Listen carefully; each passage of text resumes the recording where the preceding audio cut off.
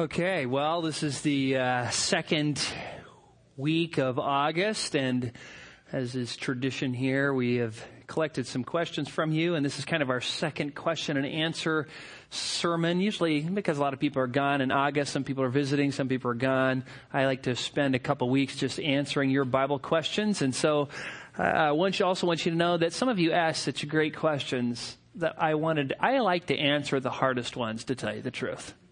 I like hard questions. The problem with hard questions is if you don't answer them thoroughly enough, then they create more questions, and it backfires. So there were some questions I wanted to answer, but I knew it would take me at least an entire sermon, maybe 3 or 4. And so I thought, I better not go there, because we don't have that much time. So I'm sorry. You should be able to find in the back a handout with the questions that were asked and the answers to those questions, many of those questions on the website. I would encourage you to do that. And if you didn't get that, then just ask one of the elders or pastors, and we'll get you the answer to your question as best we can. So for this morning, we're going to start off with a very good question. I was very tempted to do the whole sermon on this question too, because it's so fun and practical and relevant to today. And this is the question. What role do emotions play in worship? How much weight should we place upon them? Recently, I visited a Roman Catholic contemporary worship service. Though I do not agree with many of the doctrines and practices of the Roman Catholic Church, the music, the lyrics, and singing time were great.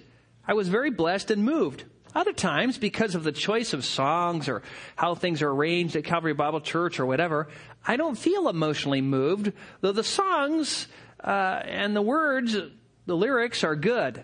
In light of all this, what kind of weight or importance should we place upon our emotions and their role in worship? And so it's a great question. You know, sometimes you may be sitting there on a certain Sunday morning and it's just almost like you're levitating off the ground. It is so great. Everything seems to be great. You're focused on God. You're just praising Him. It's just wonderful. Other times you just feel like a big dirt clod, you know. You're distracted. You know, you're thinking about the pot roast or the laundry or the work project you got to do. I mean, whatever it is. And your mouth's moving and noise is coming out, but it's just not working. And so the question is a good question. What about emotions? How do emotions fit into all that? And if your emotions are lined up with what you like and everything seems to be great, is that good? And what if they're not there? Is that bad? I mean, these are great questions. These are great questions. I just want you to know you can get a lot of this answered in a more detailed way in the series on the website, sermons, the series on worship, and you can get a lot of it there. But I just want to first begin by kind of stating a problem and a movement that is relevant to all of us and our culture and really the world, that we kind of need to understand of how we got to the place where we're at, because people don't understand worship. And what I mean by that is this. What has happened is there has arisen a whole bunch of philosophies of doing ministry that are designed to try to get people churched. What that means is to get them into a building that is called where some local body of believers meets. But the problem is that doesn't make them churched. Repenting of your sins and believing in Jesus Christ as your Savior is what makes you part of the church. Now, you can be part of the local church, that is, attend a local church and then perish in hell. But you haven't really been churched until you've believed on the Lord Jesus Christ unto salvation. Now, a lot of people desiring to save the lost have constructed certain forms of worship to appeal to unbelievers. I am going to do worship to draw them in, drama to draw them in, skits to draw them in, make it light to draw them in, leave everything negative out to draw them in. And so pretty soon worship is about giving unbelievers what they want so they can be drawn into a building where, quote, the church is, so they can, quote, be churched. This just is a nightmare. It's a nightmare because what it has done is it's created music and worship. And when I say worship, I say it in quotes because it's not. But quote, worship that is man-centered, which of course makes it not worship at all, but what? Idolatry. Idolatry. Now, you think, well, that's a pretty strong word. It is a strong word, and that's why I used it on purpose. Idolatry, there. What is worship? Let's just start with worship. Talk about that, then talk about emotions, and then look at some text on emotions, and then try to figure out how emotions fit with worship. What is worship? How could we define worship? What is biblical worship? Here it is. Biblical worship is anything we do in the power of the Holy Spirit for the glory of God according to the Word of God. Notice music wasn't mentioned. That's what worship is. Anything we do. That just kind of throws everything out of balance to a lot of people's thinking.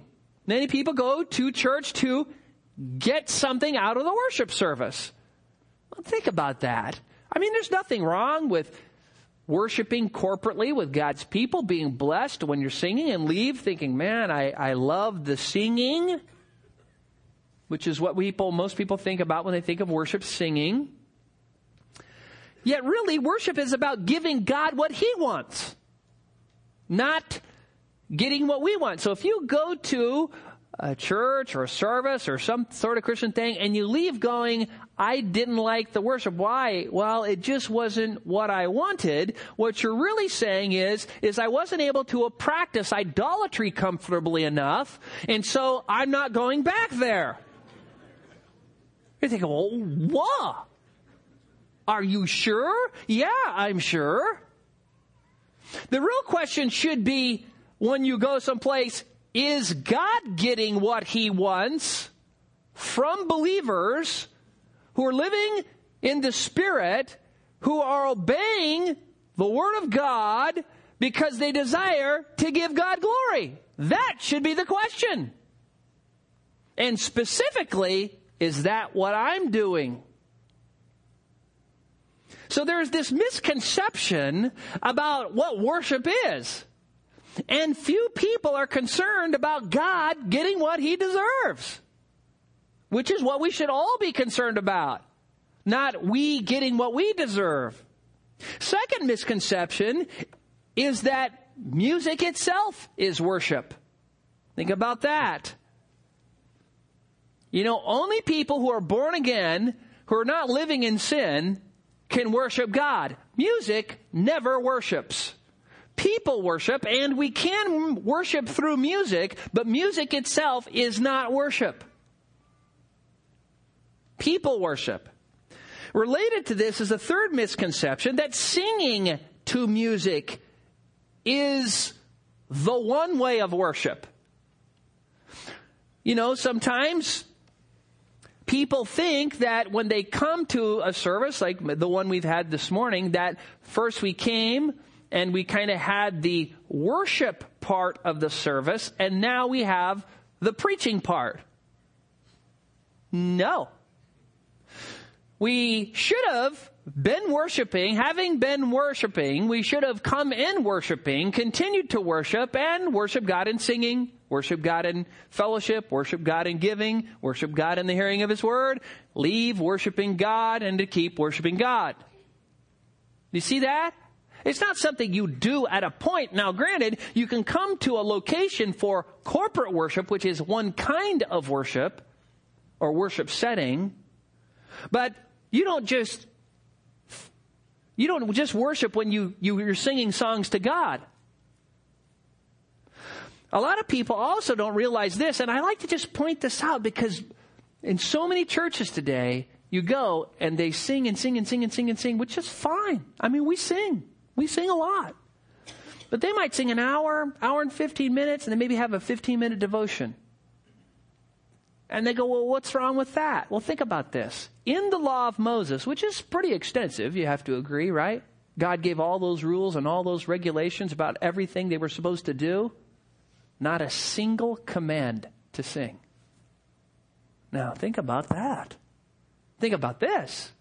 This just struck me one time. Every once in a while, I have a lot of people trying to tell me what I need to do and what I shouldn't do. So when that happens, I just sit down and I read 1 Timothy, 2 Timothy, and Titus and remind me of what God wants me to do.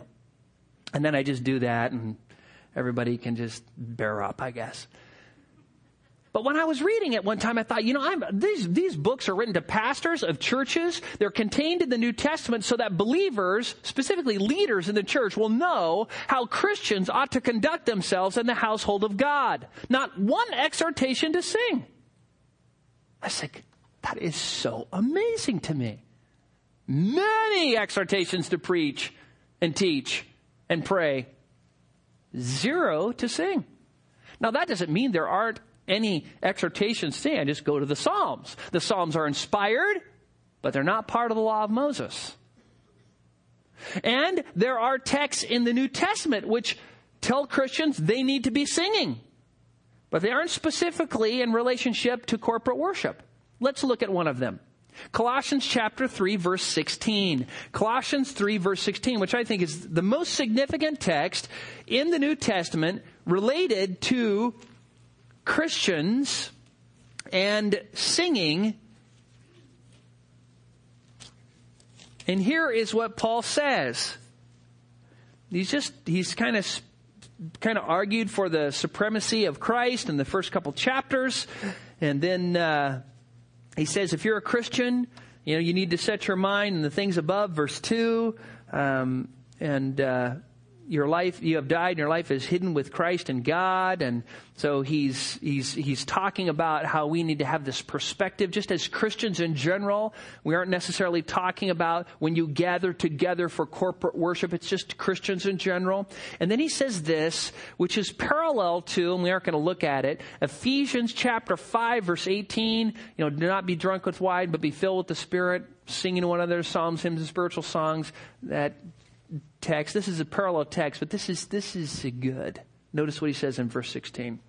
Chapter 3, Colossians. Let the word of Christ richly dwell within you with all wisdom, teaching and admonishing one another with psalms and hymns and spiritual songs, singing with thankfulness in your hearts to God. Now here, an outflow of a person who's walking with God.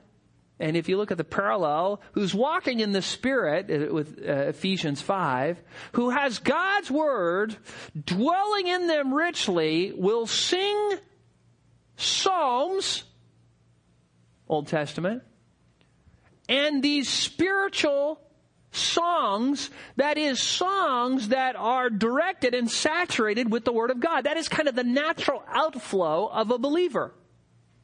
Even though there are no exhortations to sing in the law of Moses, yet you still have the song of Moses. Isn't that in, Deuteronomy 15 or something? Where Moses, goes off in a song.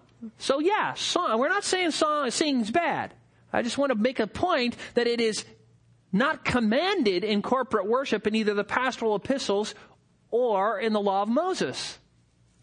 And that should tell us something. There are priorities. And so if it's not commanded in corporate worship, that means music, get ready for this, in corporate worship is optional.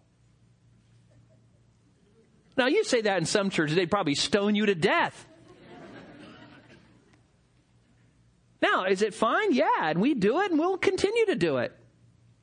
But when it comes down to specific exhortations to churches in the context of corporate worship, not there. You find it in Revelation. There's even singing in heaven. But is it commanded? Not in that context. So, singing's good, music's good, as long as the emphasis is teaching and admonishing with those psalms, hymns, and spiritual songs. There's got to be biblical content in the songs. Unbiblical content, of course, would not be good. The problem, though, is sometimes people say things, and, I think they aren't trying to be, cause any grief or anything. And I think we just kind of fall into these things where we come in and say, I really like the worship today, or I can't wait until, we gather together for worship again, which is fine if what they mean is I can't wait till we have corporate worship, which is kind of fun to sing with all the believers. It's great. But, when somebody says something like this, well, we were coming to Calvary for a time and we like the teaching, but we like the worship better at the other church. Now, what does that tell you? That tells you they don't know what worship is. Because listening to God's word preach is worship. Giving is worship. Life is worship for a believer. And to say that we are going to go to another place because we like the music better is to take what is mandated, jettison it for what is optional. And this is a problem. Turn to Romans chapter 12, verse 1. Romans 12, verse 1. Just kind of fix our whole mindset about worship, because so many people are confused about this. They don't even know what it is. And this is a great text. Paul has spent 11 chapters preaching on doctrine. And when he gets to Romans 12:1, he then begins to tell them how to apply that doctrine. And he says this, Romans 12, verse 1, "Therefore I urge you, brethren, by the mercies of God, to present your bodies a living and holy sacrifice acceptable to God, which is your spiritual service of worship." Notice here that we are to always be in the process of presenting our bodies. We are to, figuratively speaking, crawl up on the altar of sacrifice to God, live up on that altar in obedience to God in a holy and acceptable way, which means it must be according to the Word of God. And so he says, this is your spiritual service. What? Always living for the glory of God. That is your spiritual service of worship. Turn to John chapter 4. So we are to worship God all the time. Now turn to John 4. This is another text. And again, if you look at the series on worship, you'll get all these in large doses, but we're just kind of surveying them quickly. John chapter 4, verses 23 and 24. Jesus goes to the woman at the well. The disciples are gone. He begins to talk to her, exposes her sin. She's had all these husbands. She's living in immorality with another man. She's kind of convicted. She wants to change the subject off of herself onto anything else. So she brings up the big debate between Jews and Samaritans at the time, which was, where's the best place to worship? Is it in Jerusalem, at the temple, or on Mount Gerizim? And so she's now tried to divert the attention away from herself. And Jesus goes there and lets her know that location has nothing to do with worship. And after he says it doesn't matter whether you're worshiping in Jerusalem or Mount Gerizim, and he says this in verse 23, "But an hour is coming, and now is, when the true worshipers will worship the Father in spirit and truth. For such people the Father seeks to be His worshipers. God is spirit, and those who worship Him must worship in spirit and truth." Now, what is obviously clear here is that if you're going to be a true worshiper, an acceptable worshiper, then you need to worship in spirit and truth. And by in spirit, it's not in Holy Spirit, though that would be true, but with your spirit. That is, you worship God according to the truth, but you engage your spirit. Don't just go through the external motions. You got to get your heart in there, your mind, your emotions involved in it. Now, let's just talk about emotions a little bit more. You remember the Great Command. It's quoted in several contexts in the Gospels. Matthew 22:37, "You shall love the Lord your God with all your heart, with all your soul, and with all your mind. And you know where that comes from? That comes from Deuteronomy chapter 6 and verses 4 and 5, which has what the Jews like to call the Great Shema. Shema being the word for hear. It is, hear, O Israel, the Lord is our God. The Lord is one. You shall love the Lord your God with all your heart, mind, soul. Some quotations in the New Testament throw in strength in there. But heart, mind, and soul are three synonyms that definitively include what? Emotions. So that great command by which all the laws of the Old Testament, all the laws of the New Testament hang, everything is built off of loving God. All of that includes emotions. You gotta love God with your emotions. It's necessary. So that's clear. Vulcan worship doesn't work. Vulcan worship doesn't work. That's not acceptable to God. You've got to get your emotions in there.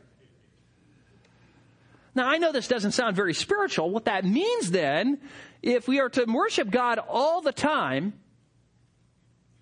if we are to do it with our heart, mind, soul, spirit, strength, everything, then that means doing the dishes, mowing the lawn, balancing the checkbook, driving in traffic, emailing a friend, are all to be forms of what? Worship. Whenever we live in the power of the Holy Spirit, according to the Word of God, for His glory, we are worshiping. And we should do that how often? All the time. All the time.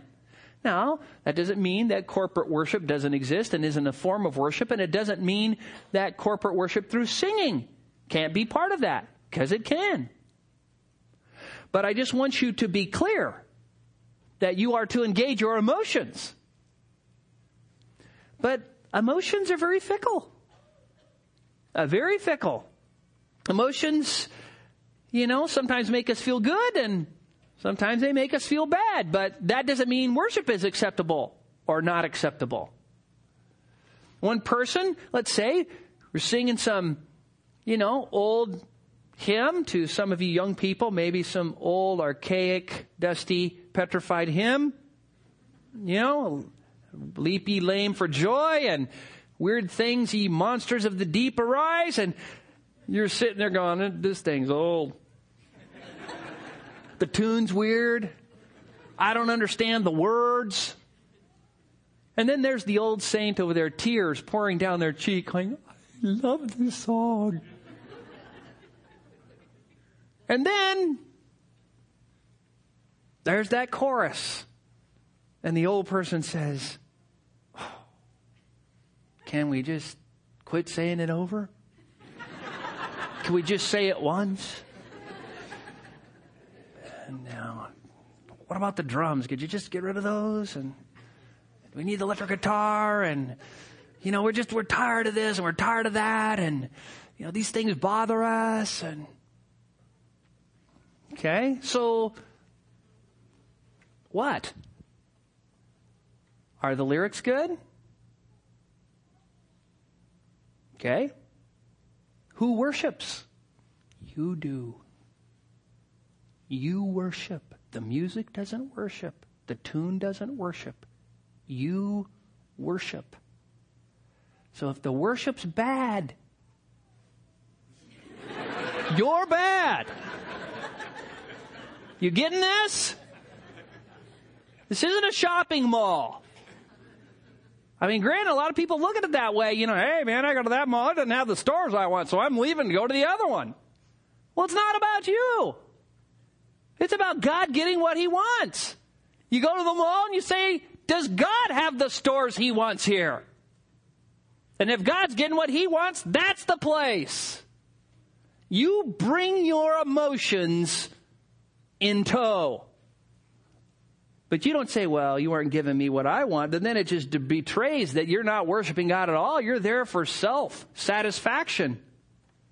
The heart of the worshiper is what makes the big deal. You could take a similar scenario where you have some person who, this hymn's playing, it's like, I love this hymn. But they're not worshiping God. Why? Because the whole time they're thinking, I'm finally glad they played this thing. I wonder how, I can't even remember the last time they played this song. The young people need to hear this. Look at the words on this. This is good. What's wrong with those? And the whole time they're grumbling, they're complaining about this great hymn. Do you see that? That is unacceptable. Meanwhile, somebody has come in and they've never heard the song before in their life. You know, they're in high school and they've come in, they're going, whoa, you know, this has got a weird tune. And the melody is hard to follow. I don't even understand all these words, but God, I am so glad to be here. And you are such a great God. And I'm going to sing along the best I can. And that person's worshiping God, where the other person who loves the hymn, who sings it with ease, who is very pleased by it, may not be worshiping God. And their feelings might be totally different. Though they both have emotions, one is offering acceptable worship and the other is not.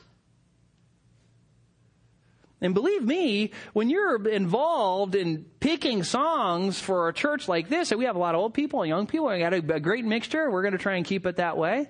We're not going to take the old people and go, well, thanks for building the church and working all these years here. Go in this other room and listen to the organ and your old hymns, man. We're rocking, you know. We're not going to do that. But you begin to have to start working through this. And, you know, let's just say that, you know, you're Tim and you're the worship leader, and all of a sudden you go up there and, you know, and there's your box.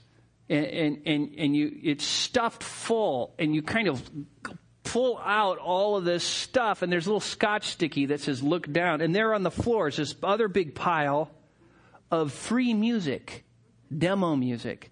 So you haul this stuff down with your, you know, dolly down to the other end and dump it all in your desk. You start opening through as fast as you can and sort out all the trash and stack it all up there. And you pop one of those CDs in there and you start listening to it, and you open up the music and you're looking at the lyrics and you're hearing it sung. And the words you hear sung are, I will celebrate, sing unto the Lord, sing to the Lord a new song. I will celebrate, sing to the Lord a new song. With my heart rejoicing, with my mind focusing on Him, with my hands raised to the heavens, all I am worshiping Him. And then it repeats about 7 times. Now, you listen to that, and the tune's great. It is catchy, it's a upbeat, but it's not too fanatic, not to scare the old people away. You know, okay, this is good, it's more modern, it's contemporary, tune's good, but what about the words? I is the subject 37 times. No attribute or work of God is mentioned. It is an anthem of praise to self. And many churches sing it. Now, if you don't have any discernment, you just go, man, that's a good tune. And yeah, that makes me feel good. Why? Because people who write music today are not theologians and pastors. They're people who want to make money. And so they're writing catchy tunes that make them feel good, that make other people feel good, but they don't make God feel good. And worship is about giving God what He deserves, not giving us what we want. And so what happens is you have all these songs. Now, you may be sitting out there, well, doesn't the Bible say I will like sing or praise in the Bible? Yeah, here we go. I did a little search. You know, you have Bible software. You can do this in a zip. I will sing appears 25 times in the Psalms. I will praise appears 6 times. I just did a total search on I will. You know, just like the most selfish thing you could throw out there. And this is what I discovered. It appears 192 times in the Psalms. Now, there were several Psalms where it appeared over 5 times. Now, Psalm 119 was one of them because it's gigantic. But let me just give you It has everything in there over 5 times. But let me just give you these Psalms. And what I want you to do is a little homework this week. I want you to just write down these Psalms and maybe read these Psalms during your quiet time one morning. And I want you to look for the word I will. And then I want you to also look to see if the Psalm talks about any of the attributes, works of God, if God is ever the subject of the Psalm. If it ever gets there. Here they are. Psalm 57, Psalm 89, Psalm 101, Psalm 108, and Psalm 132. And I would just encourage you to do that. And you know what you're going to discover? I'm just going to give you a little sneak preview here that every single of those Psalms, man, they're major into God. God is the focus. God is the center. God is praised. His works are exalted. He is the center, not the psalmist who's saying, I will praise you for, and then all the detail. But if you never get there, then what are you doing? You're talking about who? You. And it's not about you. It's about God. That's what worship's about, God. Now, in the Old Testament, sometimes you read texts about, the solemn assembly. And, a lot of people who like to be very solemn in worship bring that up, which is fine. It's commanded in Numbers 29:35, Deuteronomy 16:8. They gather in the solemn assembly. You know what solemn means? It means dignified, serious, not cheerful. You think, God told them to do that? Yes, when you get together, be serious, solemn, dignified. And, sometimes when you go to different churches, it might seem that they're a little bit too solemn. Especially if you come to a church where the guy up front sounds like a used car salesman. Hey, people! Hey, let's sing a song of the Lord! It's like, whoa, what is that? And if you get used to that, and then you come to a church, like you go to Scotland, where you have some Scottish Presbyterians who don't use any instruments, who sing 3 psalms to meter, a cappella, and they all stand there and they recite them in this like cantor and then sit down. You may think these people are not only spiritually dead, they're physically dead. Why? Because I'm used to more hype. But you know what? Hype has nothing to do with acceptable worship. And those people in Scotland who stand there, which what appears to you very stodgy and spiritually dead, may be very moved emotionally. They just may understand things you don't. God has killed people, quite a few people, when you go through the Old Testament, for not worshiping correctly. Killed people. Now just think about that. God kills people who don't worship him correctly. The God we worship here on Sunday morning, aren't you glad he's not, doing any more examples? It's like, well, let's just make a modern day example and wipe out all the people in this section here who got distracted during worship or whatever. That would be scary, wouldn't it? And God is serious about worship. Now, that doesn't mean we can't be cheerful and joyful. Yes, he did call for a solemn assembly at times, but thankfully he doesn't command that for all times. But just because you're solemn doesn't mean you're right with the Lord either. And just because you're happy and expressive and like David dancing before the ark, it doesn't mean you're not worshiping God either. So what does that mean? Well, what it means is emotions are not clear indicators of what is acceptable to God or not, because they are fickle, because we have different preferences, because we're selfish, because we have different amounts of knowledge, because we like different things. And so our emotions might go up and down. But the constant is it must be in the power of the Spirit. It must be according to his truth. It must be God-focused. That has to be. So, you consider somebody like the martyrs of the English Reformation. Now, here they are. They've been tortured, beat, thrown into a prison, persecuted, starved, and now they're going to march them to the stake to burn them. On the way, they're singing songs. And while they're being burnt to death, they're singing songs. Why? Why? Because they chose in that circumstance to bring their emotions under the authority of the truth and praise God anyway, though they were going to be and were being burnt at the stake.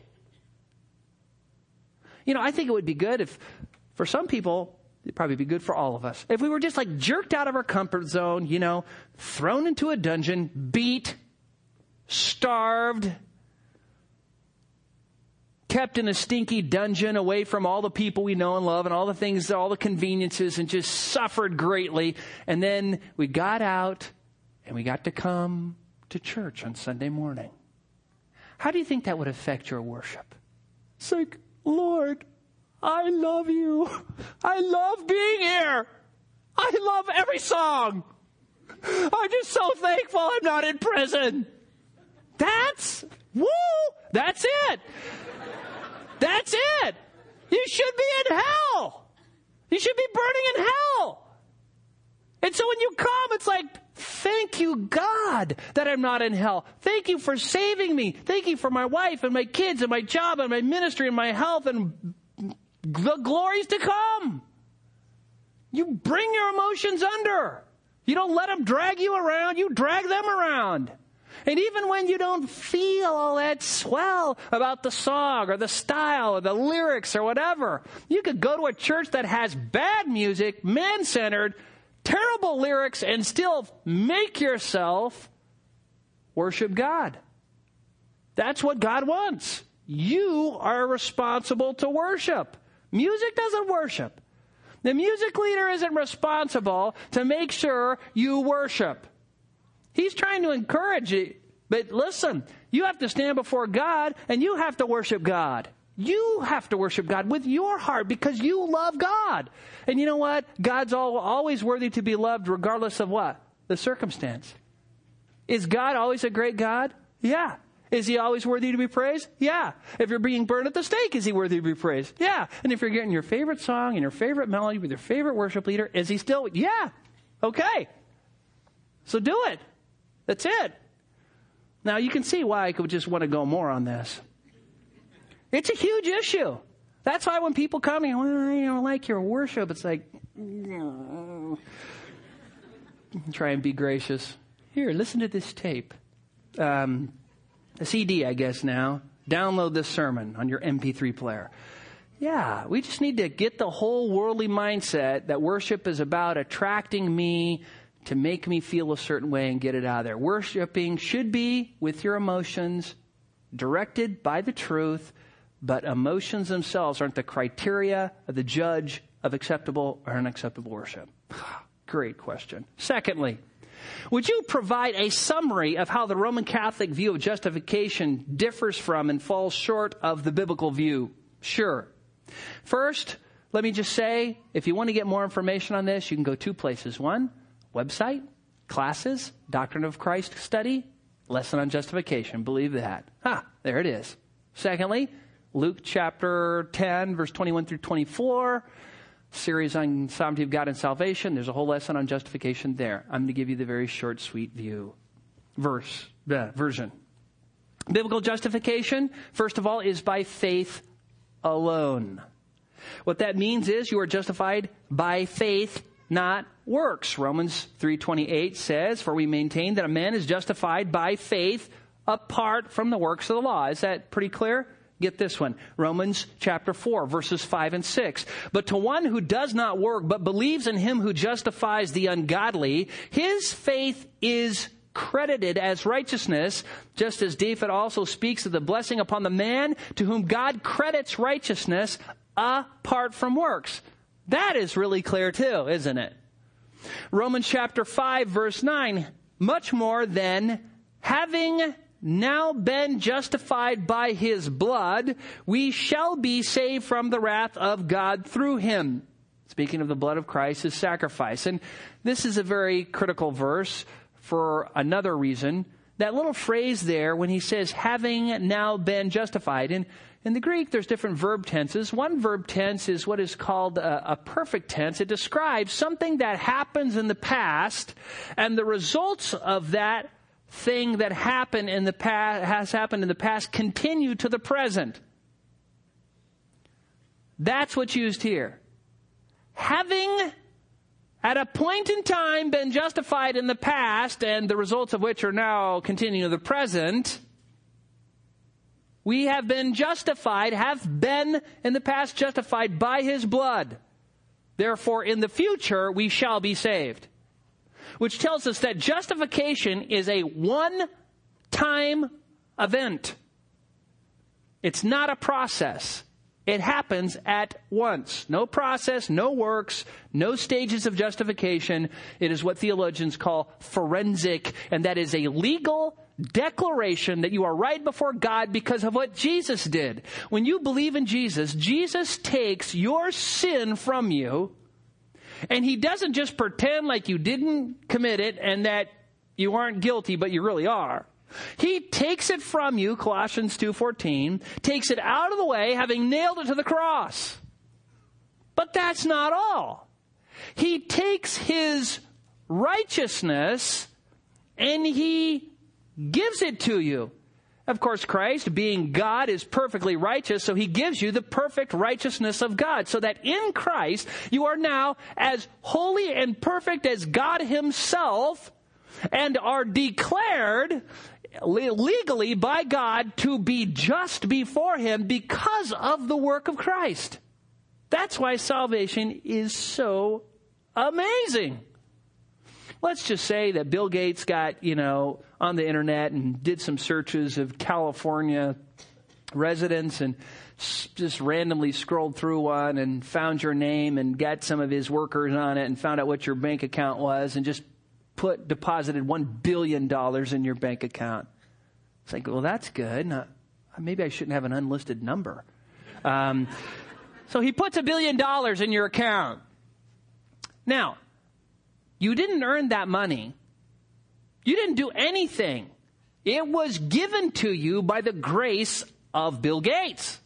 Now, in the same way, when you believe in Jesus, your sins are taken away.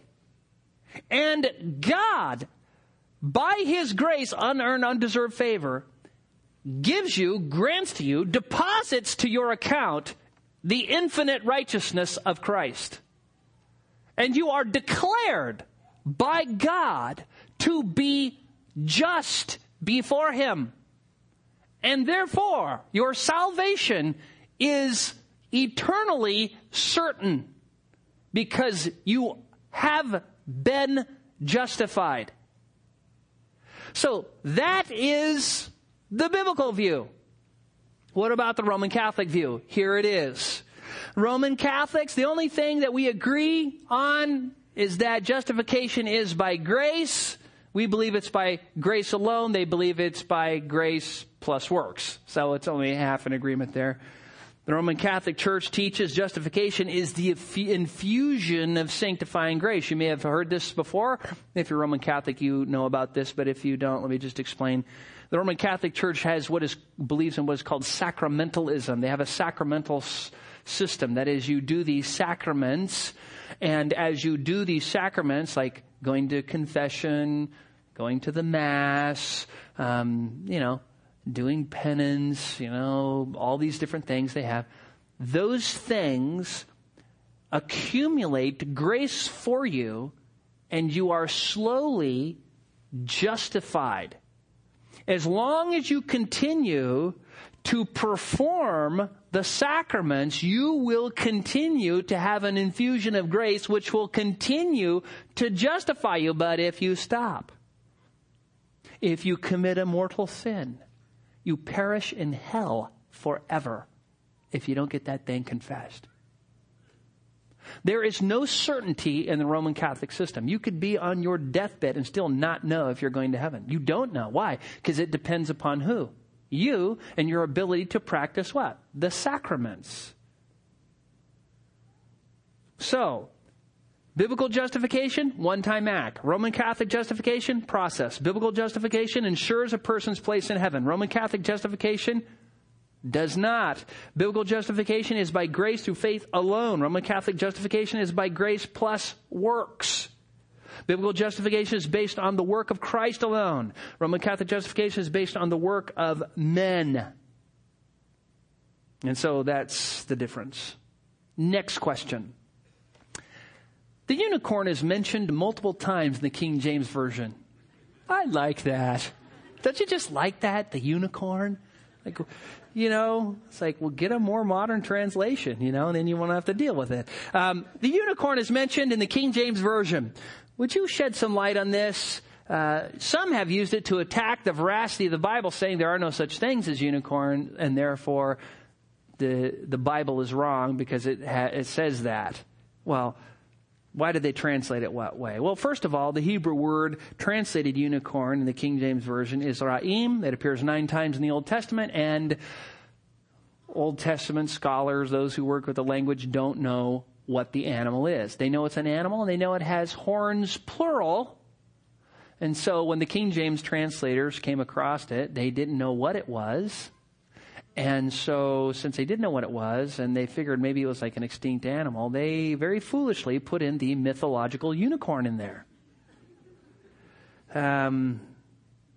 So it was a bad choice. Okay, that answers that. Then what about as far as attacking the veracity of the Bible? Well, that's never going to stop, is it? I mean, is anybody going to quit attacking the Bible? H.L. Hastings wrote in the 1800s of the Bible these words: "Infidels of 1800 years have been refuting and overthrowing this book, and yet it stands today as a solid rock. Its circulation increases, and it is more loved and cherished and read today than ever before. Infidels, with all their assaults, make about as much impression on this book as a man with a tack hammer would in the pyramids of Egypt." When French monarch proposed persecution of the Christians in his domain, an old statesman and warrior said, "Sire, the church of God is an anvil that has worn out many hammers." So the hammers of infidels have been pecking away at this book for ages, but the hammers are worn out, and the anvil still endures. If this book had not been the book of God, men would have destroyed it long ago. Emperors and popes and kings and priests and princes and rulers have all tried their hand at it. They died, and the book still lives. John Clifford, a British minister who lived a little after that, I don't know if Hastings got his inspiration from Clifford or Clifford from Hastings, wrote a poem which uses some of the same imagery. Let me just read it to you. "Last eve I passed beside a blacksmith's door and heard the anvil ring the vesper chime. Then looking in, I saw upon the floor old hammers worn with beating years of time. 'How many anvils have you had?' said I, to wear and batter all these hammers so?"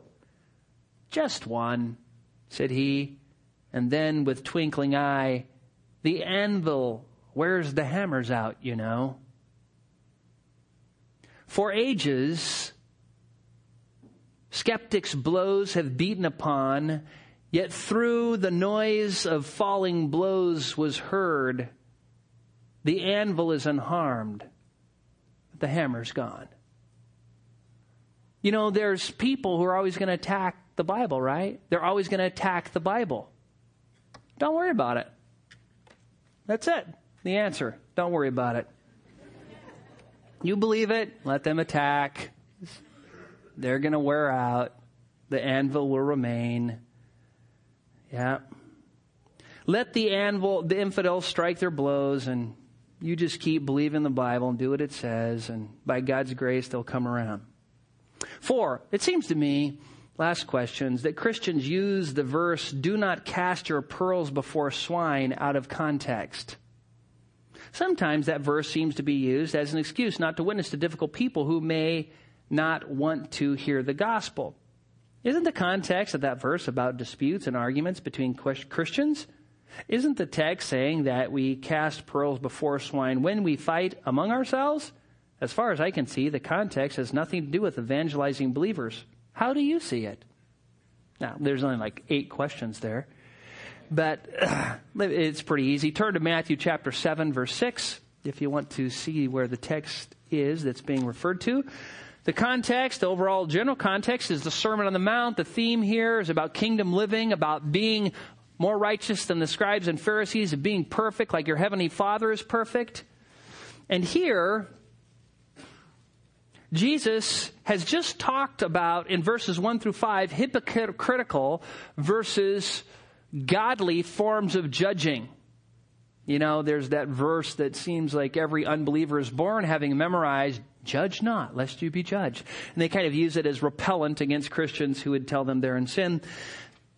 But pretty much every Bible translation that breaks the Bible up into chapters would say that the verse being discussed here is not, verse 6, is not related to directly to the preceding context, that is to hypocritical versus unhypocritical judging.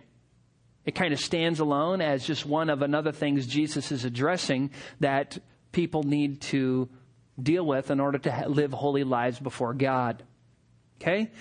Now, whenever you look at a text like this, and obviously there's some figurative language here, isn't it? You've got dogs and pearls and swine and trample them and throw them, and you have these things here. How do you interpret this?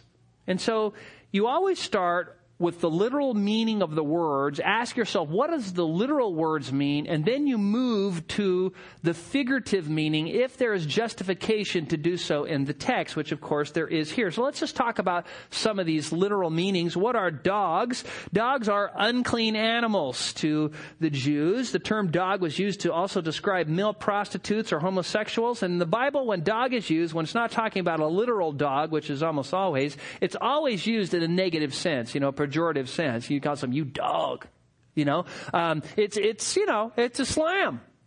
And so that's how it's used. So we're talking about unclean, defiling creatures.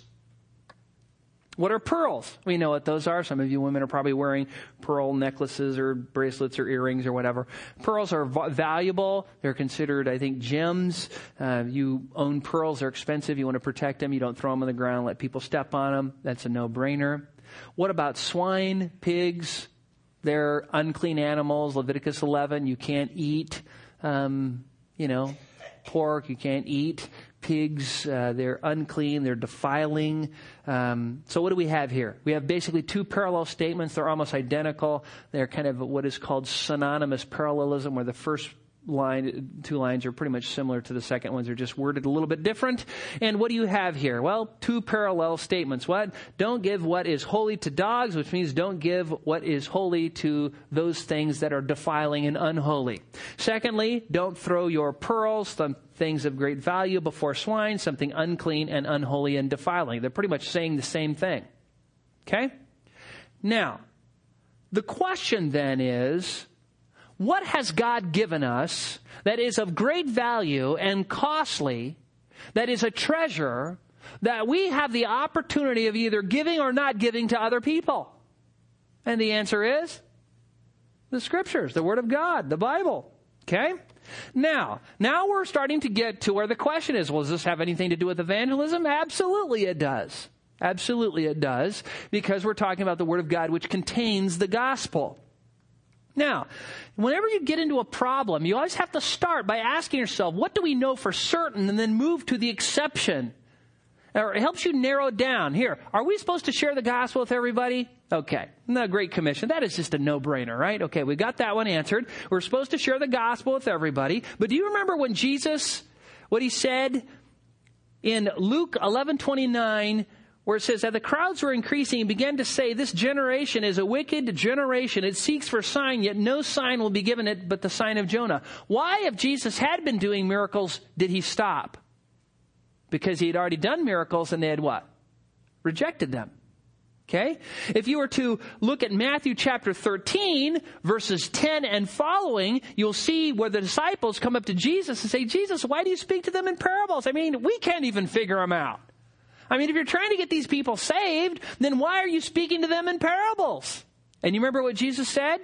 He said this, to you it has been granted to know the mysteries of the kingdom of heaven, but to them it has not been granted. For whoever has, to him more will be given. and he will have an abundance. But whoever does not have, even what he does have, shall be taken away. Therefore I speak to them in parables, because while seeing they do not see, and while hearing they do not hear, and nor do they understand.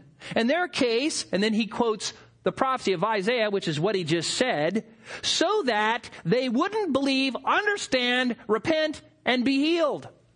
Think, what? Why would Jesus keep the truth from people? This is why.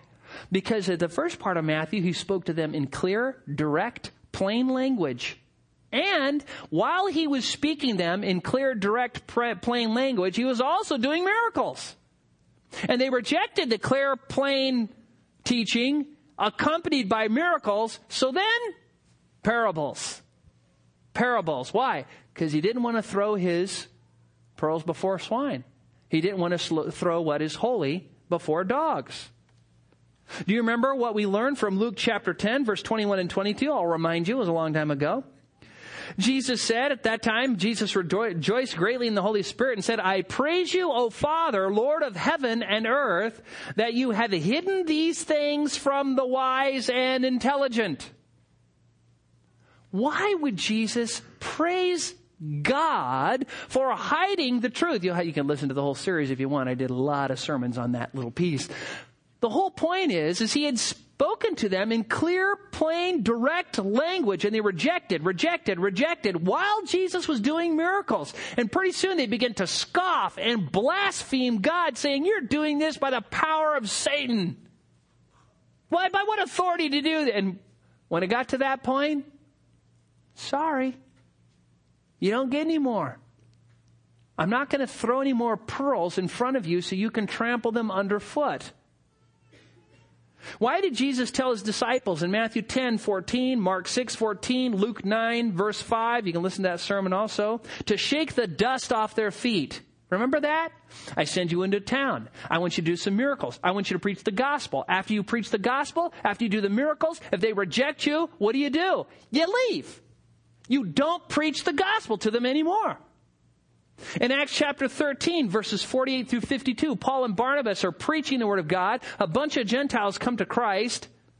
It says the word of the Lord was spreading in the whole region. Verse 50, but the Jews incited the devout women of prominence and the leading men of the city and instigated a persecution against Paul and Barnabas and drove them out of their district. But they shook the dust off their feet in protest against them and went to Iconium. Acts chapter 18, verse 5 and 6.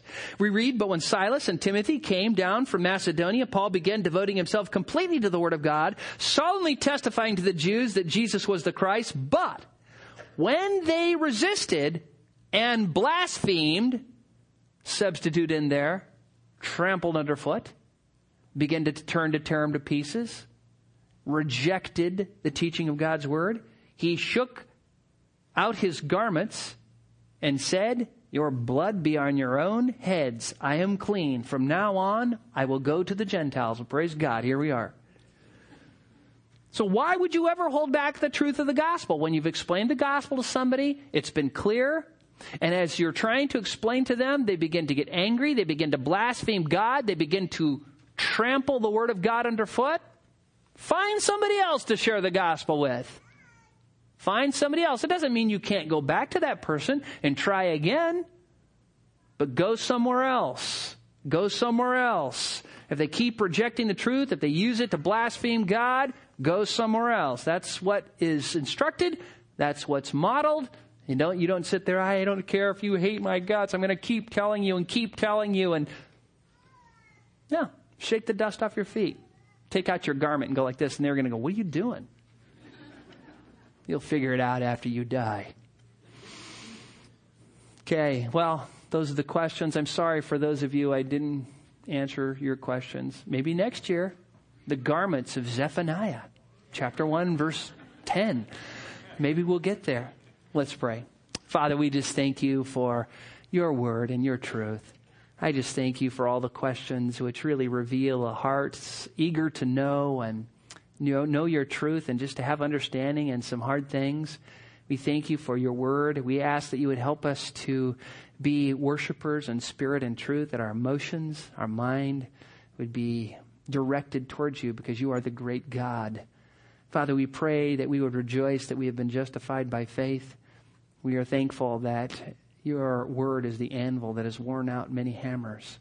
And Father, we're also just thankful that you have called us by grace through faith to stand before you, to preach your word to all the nations, to all creation.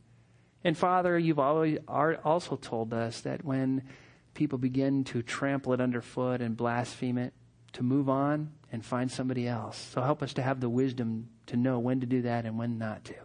Father, we pray this all in Christ's name. Amen.